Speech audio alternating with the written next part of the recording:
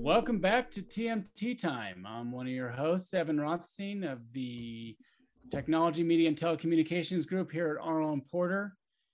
I am back with our trade secret expert, Dina Hayes, to talk about some interesting damages awards that have come down here in 2020 and 2021, and why you should be paying attention and why you may want to take trade secret cases more seriously. So with that lead in, Dina, welcome back into TMT Time. Thank you, Evan. It is great to be here. And really these are the kind of cases that we talk about today that spurs the phone ringing and the emails from the clients as to, have you seen this? And what do you think about that? So I think it's a great timely topic for us to kind of chew on a bit. Yeah, we used to see these big patent infringement awards and you know, the common person sees the word patent and their eyes glaze over and they're like, that could never happen to us. Trade secrets, though, because it's a little bit more amorphous than patents, really can happen to everybody. And, you know, we just talked about some issues with the Workplace Mobility Act and employees leaving, but most of these cases that we've seen the last year where there's been huge awards have really started with employees leaving and taking trade secrets. So this is something you really do want to pay attention to, right? Well, absolutely, because, you know, typically the trade secrets are in a technology or a business space where there's a lot of money, right? I mean, you've got companies that are investing. If you're going to invest a lot of money into a trade secret, you know, technology, then if somebody rips it off, the only reason they're going to be, you know, taking it is so that they can make a decent amount of money. And the trade secret damages that you see in these cases are really, some of them are astronomical, and they're being upheld, right? The jury is comfortable awarding that type of money, and district courts are finding that the awards are supported by the evidence and on appeal. So it's definitely one that you see a lot of attorneys really swinging for the fences because they'll stick. Yeah, I saw this verdict in the Trizetto Syntel case up in New York late last year was $855 million. And interesting inside baseball note here, I'm working currently with one of the experts involved in that case, and he takes pride in the fact that the verdict form that came back in the case, literally written in pen by hand, had $855 million awarded. And it was the amount that the expert that I'm working with, his team lobbied for and argued for and testified for on the stand. So he takes particular pride in that. But I mean, that's crazy. You get a verdict form, a sheet comes back after a jury trial, and it was virtual for part of it, and then in person for part of it. It was actually the first in-person jury trial in SDNY last year after the COVID pandemic. And I can't even imagine sitting on the other side of the aisle getting handed a sheet of paper that had the number $855 million penciled or penned in there. I'm not sure how they left the courtroom with clean pants, but you know, but you're right. They're being upheld on appeal or by the post-judgment motions. So, you know, that should scare a lot into people and into companies that juries are not shy under the trade secret rubric, whether it's the DTSA or the Uniform Trade Secret Act, to give these big damages. I mean, do you think companies should be looking to enforce trade secrets more given these big awards? I do, right? I mean, I think it's the trade secret law gives you some benefits that I think is not provided in your typical traditional patent, trademark, or copyright lawsuit, right? The damages in a trade secret case are ones that can be supported, and they're really flexible, where you have the kind of the opportunity to pick an actual damages, right? If that can be quantified on a lost profit side, you can pitch an unjust enrichment theory for damages, reasonable royalty for damages, enhanced damages, attorney's fees. You really can go through a lot of the columns for seeking damages that is broader than you would get in a patent or trademark suit, right? And so that is why, we consult with clients all the time when they can't quite put their finger on what was the wrong, right? They're looking for their patents. They know their patents perhaps were infringed, and we can see there's kind of either a trading off of someone's trademark, or the copyright looks pretty close, that substantial similarity test. But the trade secret gives clients that feeling that something is wrong. They took something, they really were manipulative in either getting it or taking it, or my employees really ripped me off because they were upset or disgruntled. So I find that trade secret cases have an emotional element to them that a jury really can comprehend and sympathize with. And I think that is really why some of these damages awards are so big, because it's a story. It is much more personal to the plaintiffs.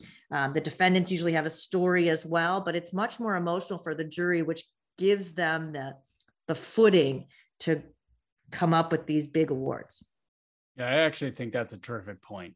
As a trial lawyer, when you're getting in front of a jury, you want to have that persuasive story or the theme. And I totally agree with you that presenting a narrative of these two individuals over exceeded their access to our files and were already building their competitive company when they went to go join or form their new company. And then they took our information and got 3 years worth of head start on building that technology that we had spent 10 years in research and development and hundreds of millions of dollars. And now they're making tons of money, and that's rightfully ours. And those damages measurements that you talked about are available in trade secrets cases. You can choose one of them, or you can choose them all. In the TriZetto case, there was entries for an award of damages under each of those theories that you mentioned, and the jury rung them up on all three. So, it allows that flexibility once you tell that persuasive story. So I think that's a really good point.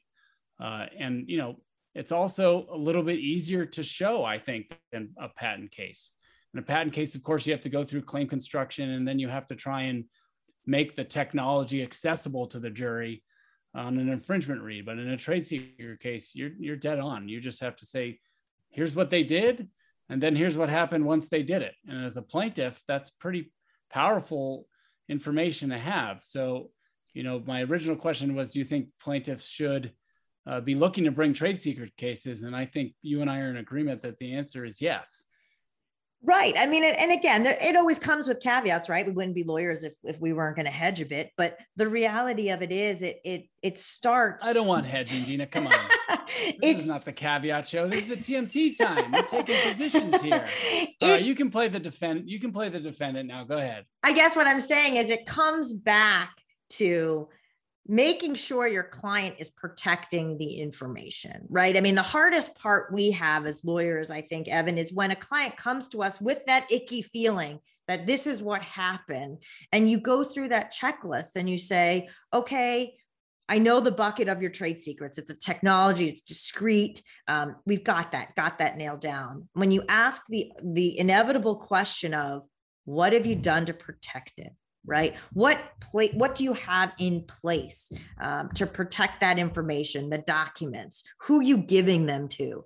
So to me, the clients, yes, they should be prepared to enforce their trade secrets and protect their trade secrets to the fullest extent, because you can get some great damages to help against that wrong.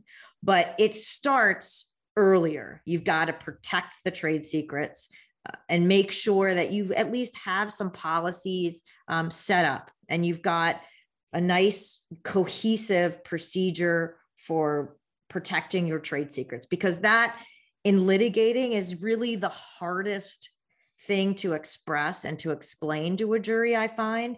Unfortunately, the case law is, reasonable, right? And I'm air quoting, but the reasonable security measures. So you get some leniency in what you do, but you have to have something, and relying on, well, everybody knows that, each person's respective stuff is secret and they shouldn't take it.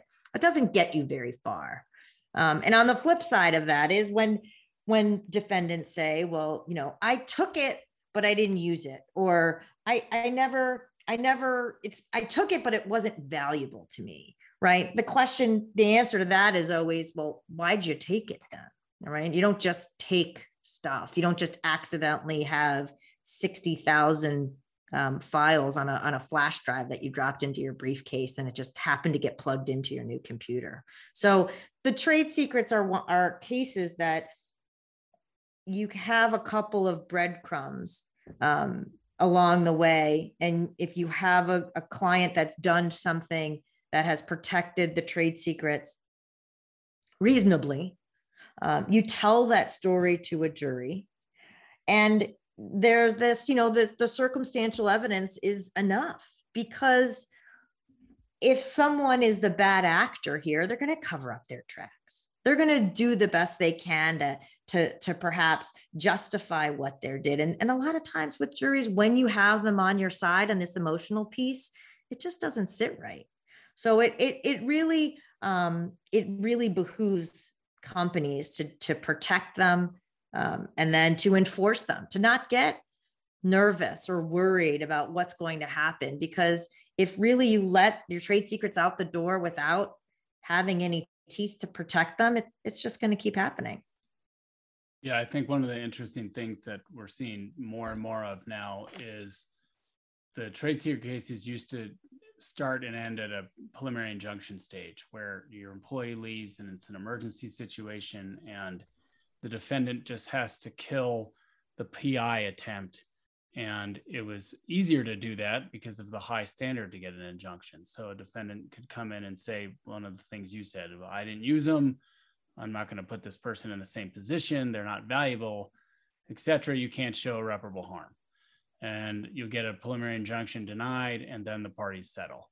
What we're seeing more of, I think, with some of these damages verdicts is cases are either never going to a PI stage, or they're going past it and they're going all the way to a jury trial. And when there is big dollars at issue, like in this other case that happened closer to your neck of the woods in the Motorola Hytera case, where there was the verdict last year, when there's big dollars involved and bad fact patterns, when what you had there, two employees left and really didn't hide their tracks very well and started developing a competitive product immediately, you're going to get cases where companies are more willing to take it to verdict.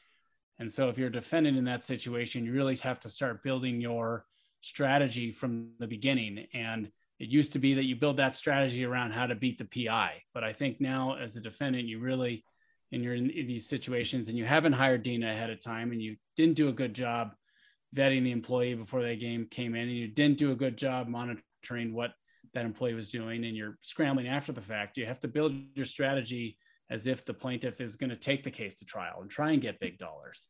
And so you're making different decisions early on, knowing that you could get a huge verdict. And this Hytera case that I just mentioned, it was slightly below the TriZetto one. I think it was 740 million, but was recently reduced, right? Wasn't it reduced like a couple hundred million, a couple months ago? Yeah, the court, Judge Norgal, found some double counting, which you'll see sometimes when plaintiffs do that kind of menu choice of not only one from column A, one from column B, and one from column C, but all three.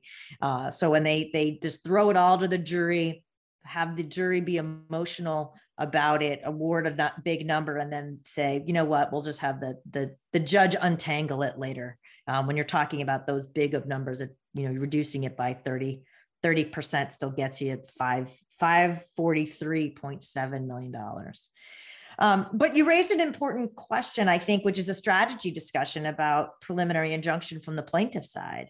You can say we can have this mini trial on the merits when we don't have a lot of discovery, when we don't have a lot of information, we're still developing our story, or you can have the meter run.